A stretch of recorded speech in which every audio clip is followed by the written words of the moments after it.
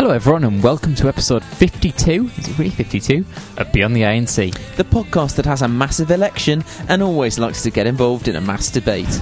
We're back to business today as usual, as you can see, after the Night Train special that we brought you last time. It's not the end of those. In fact, next week we'll be bringing you the second of our specials dedicated to the release of the EP. But first, we had a lot of catching up to do, so this time we're going to be focusing on some of the things that you might have missed over the past few weeks. We'll be talking about the somewhat stilted release of Stop for a Minute. We'll be sharing our outrage over the inflated price of tickets for the band's tour in June. We'll dabble a little bit in politics. And we'll continue to cling to the hope that the band might yet play in the fields of Avalon this summer. So, let the catching up commence as we start today's episode of Beyond the ANC.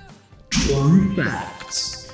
To prevent boredom during the band's hiatus, Tom has been moonlighting as a grime and dubstep DJ in Brighton, under the name DJ Beef Curtains. Beyond the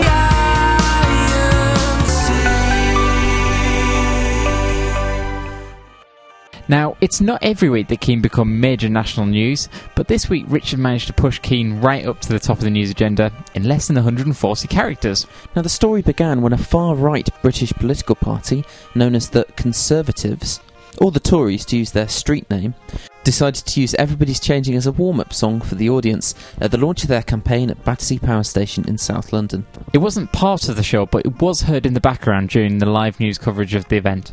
Now, Richard was incensed, and he immediately hit Twitter to say, "Told the Tories played Keane at their manifesto launch. I'm horrified. To be clear, we were not asked. I will not vote for them." You and millions of the rest of us, Richard. However, during an election campaign, this sort of thing can quickly escalate. Within half an hour, people were retweeting it everywhere, and it was being reported as a top story by the BBC, by newspapers, including The Guardian, and by sort of more down-market sources, like even people like Sky. Yeah, but that's about as far as the story went. Now, you see, as a spokeswoman for the band explained, you don't actually need the band's permission to play their music at a public event, so long as you've got a PRS licence, which means that the band get paid if you play their tunes, then that's all you need, really. You can be affiliated with whatever, yeah. It's not like an advert where, you know, they specifically need to get permission. Yeah, so with that out in the open, it sort of quickly quietened down. And just to draw a line under it, their leader, David Cameron, and if you're not familiar with him, he's sort of a fleshy version of the Stay Puft Marshmallow Man, said he was a great fan of the band. A great fan. So, just in case you're listening, David, we'd just like to say, fuck off. And Richard has told us to pass on a message to all of you out there in the UK. He hopes you're all registered to vote, and so do we. Beyond the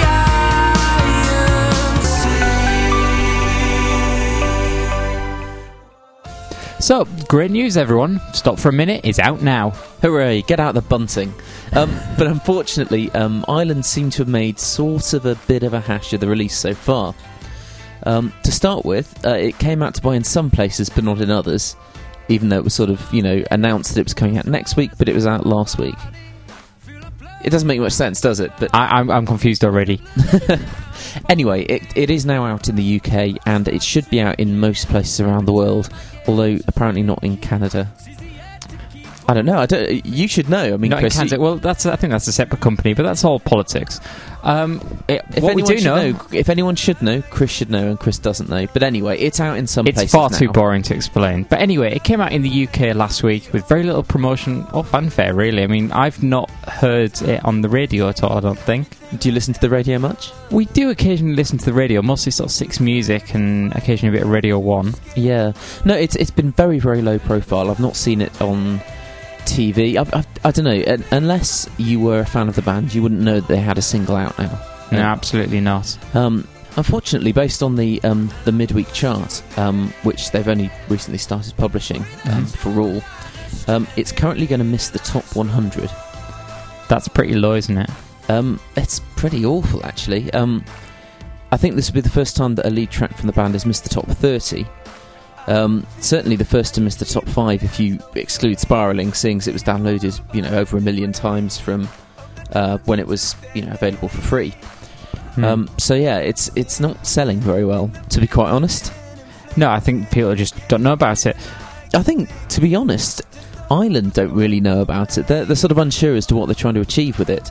Because I mean, we both love it. It's a great pop single, definitely.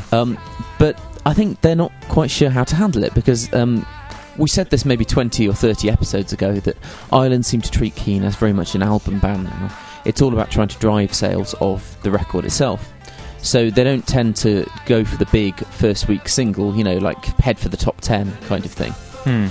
So they're not quite sure whether they want to have a big single before the EP comes out with, that top 5 chart position, which they've done in the past when Is It Any Wonder went top 5, or whether instead they just want to have a real sort of slow burner to be out there, and it will eventually get onto the radio in a couple of weeks' time, and it will just sort of grow organically around the time that the EP comes out. Do you know what I mean? Yeah, I mean, obviously this is all quite kind of tactical and business talk. It's a shame, really, because I think as a song, it's right up there with Somewhere Only We Know and Is It Any Wonder as sort of big Keane anthems, I think. They're the ones that I can imagine them playing at basically every show from now until the end of time. I think, to be honest, it would benefit from there being a little bit less calculation and cynicism about it and just saying, shit, we've got a great song here. Why don't we... Let's promote the hell out of it. Let's get it on radio. Let's plug the hell out of it. There seems to be almost a bit of embarrassment about it. I mean, the version on Radio 2 didn't even have the rap in it. Yeah, Radio 1 haven't played it because it's not poppy enough. There's sort of that apologetic first play, sort of almost like an obligation on Fern Cotton's show, and then I don't think it's been played on Radio 1 since. Really? Obviously Radio 2 not playing the rap version. It's, you said it's not been on 6, too mainstream for them. Basically, no one seems to know where it fits, and I think that's the problem, that they need somebody, like the radio plugger, or somebody telling them that this is a great song and really pushing it, and no one's really doing that. Maybe that'll all happen when the album comes out and there's more. Obviously, it makes more sense to put a spotlight on the album as a whole. And I think this is a great lead track, a great focus track. Yeah, EP, Chris, not album. EP. Sorry, got to be really clear. Anyway, if you like it, go out and buy it because it's out there now. Just don't expect to see it in the top 10 anytime soon. The other big news at the moment is that, in addition to the Forest Tour, which is coming up in June, 5 more gigs have been announced. Okay, now first of all, the band will be launching their EP at the infamous Fridge nightclub in Brixton, South London. A venue with a somewhat checkered past, isn't it, Chris? Yeah, in the 80s and 90s, it was quite a popular haunt that played host to some big live shows, but in the past decade its reputation has been tarnished by a series of major drugs busts. We'll play down the specifics of that, but anyway, it's now back under the management that oversaw it back during its heyday. Is that right? I can remember reading somewhere that it was part of the new romantic scene, but I'm basically trying to recall something that I read a good 2 or 3 months ago. But anyway, it's trying to re-establish itself as a big live music venue now that London's lost the Astoria, where they did, one of their... was it Under the Iron Sea, the launch show there? Yeah, and what better band to launch with than a squeaky clean Keane? Exactly. Yeah, so we've both got tickets to that, and I guess we might as well do an episode whilst we're there. Yeah, why not? Cool. It's an 1,100 capacity venue, and unfortunately tickets are sold out. Anyway, as well as that date, the band have now announced 4 dates in mid-June between the Forest dates, and they've described these as intimate club dates, although they're actually in quite big venues. The Roundhouse in Chalk Farm, North London, the New Academy in Birmingham, the Barrowlands in Glasgow, and the Olympia in Dublin. All big names. Now, that's great in itself, and I think most of the band's fans would relish the chance to see them back in some of these venues that, they've not really played any of these since, 2004 when they were playing clubs and theatres. Yeah, when that was the biggest venue that they could play. Before there was a big production and everything. Yeah. But what's not great is the amount of money that they're charging for you to see these shows. Now, the intimate club show at the Fridge is going to set you back £25. It's the same that they charge for the show at the Forum when they launched Perfect Symmetry, and that's right at the top end, I reckon, of what's acceptable to charge. When you're playing a quite a small club or a theatre and you're limited in what you can do anyway, there's not going to be a massive production, so £25 is pretty much like top level. It's not going to be like the O2 where they had an in-between set and a big massive production and all bells and whistles. Yeah, or if you go and see a stadium show, you don't mind paying £40 to go and see a show at a stadium with fireworks and all that sort of thing. Yeah. But anyway, these shows are going to cost you £32.50. Unbelievable. Well, it's a bit of a joke. I mean, especially when the last time they played the Birmingham Academy back in 2004, it was a mere £15.50 to get into that show. That's a bargain. You know what? I remember paying £3 to see Keane. Isn't that a great anecdote? So this has gone up tenfold now. Well, I mean, just by comparison, if the cost of albums had gone up by the same amount as their gig tickets had, you'd be expected to pay £30 or more for a copy of Perfect Symmetry. Unbelievable. Yeah, so the ticket price was conspicuously absent from the announcement of the dates on the email that was sent around to fans and on the website, surprisingly.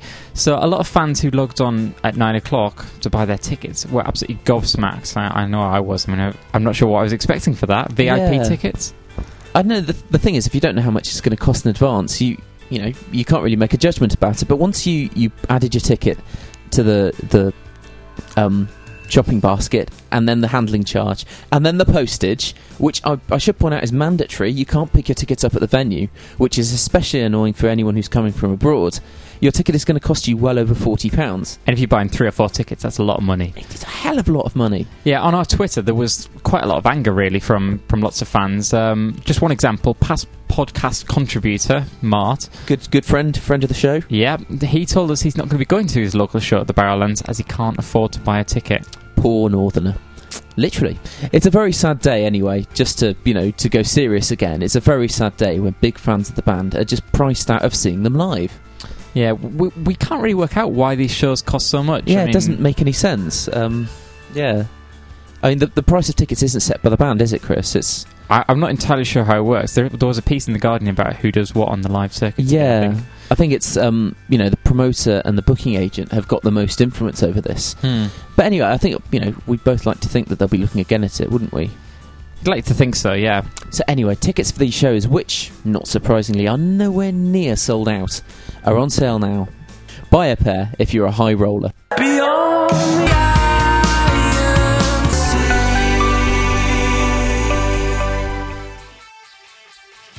The promotion for the EP is slowly cranking into life, or at least as much as it can, seeing as the band are currently on hiatus. Yeah, the video for the single premiered about 2 weeks ago and was praised. Arguably, it's been the best video the band have produced since, I guess, Is It Any Wonder, really? We were just running through the videos since Is It Any Wonder. Some of them were shocking, weren't they? There haven't been a lot of highlights. I think Perfect Symmetry was quite a good one. But actually, can you think of a worse music video than the video for The Lovers Are Losing? Christ, that was bad. I still don't understand it, to be honest. It was such a bad video. Yeah, anyway. The video for Stop for a Minute was directed by Dan Sully, and it featured quite a lot of extras. Tom and Kanan were the only moving characters in this sort of photo montage of a night in one of those nondescript sort of East London bars, mostly filled with complete tossers. No offence to the extras. Anyway, it's a bit like I described it, or a bit like I predicted, I think, wasn't it? That they'd be moving and everyone else would be stuck. Yeah, although that is incredibly vague. Well, no, I think I got it spot on. I mean, we love it. Yeah, definitely. Anyway, yeah, definitely. Great video. Yeah. Most people do, but it has drawn some criticism in Kanan's native Somalia. Yeah. Some contributors to somchat.com, which I've got to be honest, we haven't visited that regularly before Kanan came involved with Keane. They were critical of him appearing in a bar, he's teetotal, and for cavorting with a pretty brunette girl, because he's married. Well, there's a short behind-the-scenes video of the making of online now at keenmusic.com. Not too much to say about it, really, but I think male fans should watch it, if only for a glimpse of band PA Beth looking especially winsome. That's a good word, winsome. It is. Winsome. Definitely applicable. Also, listen. Very good. Anyway, in between the shooting of the video, Tom had the chance to sit down in a very comfy-looking chair and record a series of track-by-track videos, giving his own insight into the making of the EP. And they're gradually filtering down onto the official site. I like the way you said chair. It's actually, it's a genuine throne. It is. Genuine throne in the middle of a massive room. You'd think that was an extra for the video shoot, but it's not. He just takes it wherever he goes. Yeah, that's actually Tom's house. Yeah, they're sort of rather nicely accompanied by these instrumental versions of the tracks from the EP themselves. So everything that you hear in the background, that's the track in question, but obviously with the vocals stripped out because they don't want to just give you the track for free. If you want a preview, that's the place to go, I reckon. Additionally, some online stores have started offering little preview clips of the tracks too, but we wouldn't recommend you go and listen to them because it's pretty hard to sort of contextualise a song from 30 seconds, isn't it? Yeah, I've always I've always found it very difficult to, I used to try and spoil it for myself for, albums I was really looking forward to, and I just ended up feeling sort of disappointed and empty. It's not even the best bit, it's just literally from 30 seconds in for 30 seconds. Yeah. Don't go peeking at your Christmas presents before it's time to open them, kids, because you might just end up disappointed. Yeah, I suppose it's easy for us to say, but yeah. Yeah. Anyway, just a quick note about Tim and Jesse's side project, Mount Desolation. Yeah, they're going to be playing their first show in London on June the 4th. It's going to take place at one of our favourite venues in the city. That's the Luminaire in Kilburn, which actually wasn't too far from where the Squat used to be when we first recorded Beyond the Iron Sea. And how we miss it. Yeah, we don't actually have too much to say about this, because as far as Mount Desolation itself goes, there's very little information around, and in a way I think we'd rather enjoy the mystique of it for the moment than go sort of poking into it. And we really are hypocrites, aren't we? Yeah, but that's the way we like it. True facts. Jesse only allowed Tim to work with him on Mount Desolation on the condition that he agreed to grow a beard of at least 3 inches. Beyond the iron sea. Let's talk festivals quickly. Festivals. The band are locked in for a few over the summer already, but none in the UK. They've been announced for Mile High in Denver, Oshaga in Montreal, and Superbox Super Rock in Lisbon. If those are local to you, awesome. As of today, though, those are the only dates outside the UK that have been announced so far. Now, as far as UK festivals are concerned, there's obviously nothing been announced, but speculation about a surprise appearance at Glastonbury continues. Yeah, in the pro column, they're going to be playing dates around the festival with 4 shows on the Friday and Saturday. They're huge fans of the festival.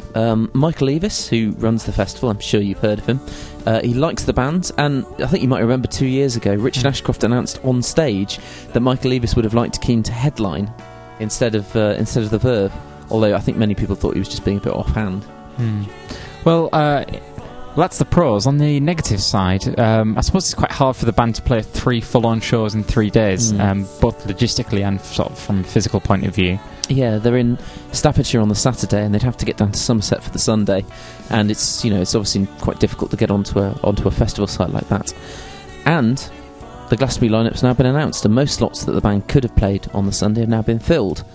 But if we go right back to our interview with Tim in December, it seems like the will is there. I'll tell you what's annoying about the Forest tour is that we're going to be missing you two at Glastonbury. Are you going to be at Glastonbury in any other capacity? Well, I'm very eager to get down there, as is Tom. It's going to be logistically difficult, but I would like to think that it's not impossible. I don't think... I think it would be tricky for us to do anything substantial. So yeah, as he said, nothing substantial. So we could yet see them opening up the festival on a Sunday, or doing something low-key somewhere around the festival, maybe? It's fun to guess, isn't it? True facts. Richard divorced his first wife after she agreed to stand for the Conservative Party in Kettering Borough Council's elections in 1999. Beyond the iron sea. That is just about all from this edition of Beyond the Iron Sea. Can you believe that we've been doing this for 2 years now? Yeah? Yesterday was the 2nd anniversary of our pilot episode, and I think we're still going as strong as ever. Thank you very much, everyone, for all your support over the 2 years. Without your emails and tweets and contributions and kind words, we would have given up a long time ago, I think. Yeah, definitely. I mean, we couldn't and we wouldn't have done it without them. And the band's help, thank you. Yeah, of course. Thanks to everyone who's been there for us. So going from looking back to looking ahead, with the release of Night Train drawing ever closer, we want to have as many reviews of the EP as possible from you guys, as soon as you hear it. Yeah, we want to know which tracks you love, which you hate, what you wish there was more of, what you would have gotten rid of, everything really. Touch base with us via email on mailbox@beyondtheironc.com or via Twitter at twitter.com/beyondinc. Next time, we'll be bringing you the second of our Night Train specials, our very own guide to the EP, complete with track-by-track reviews and more. So until next time, goodbye.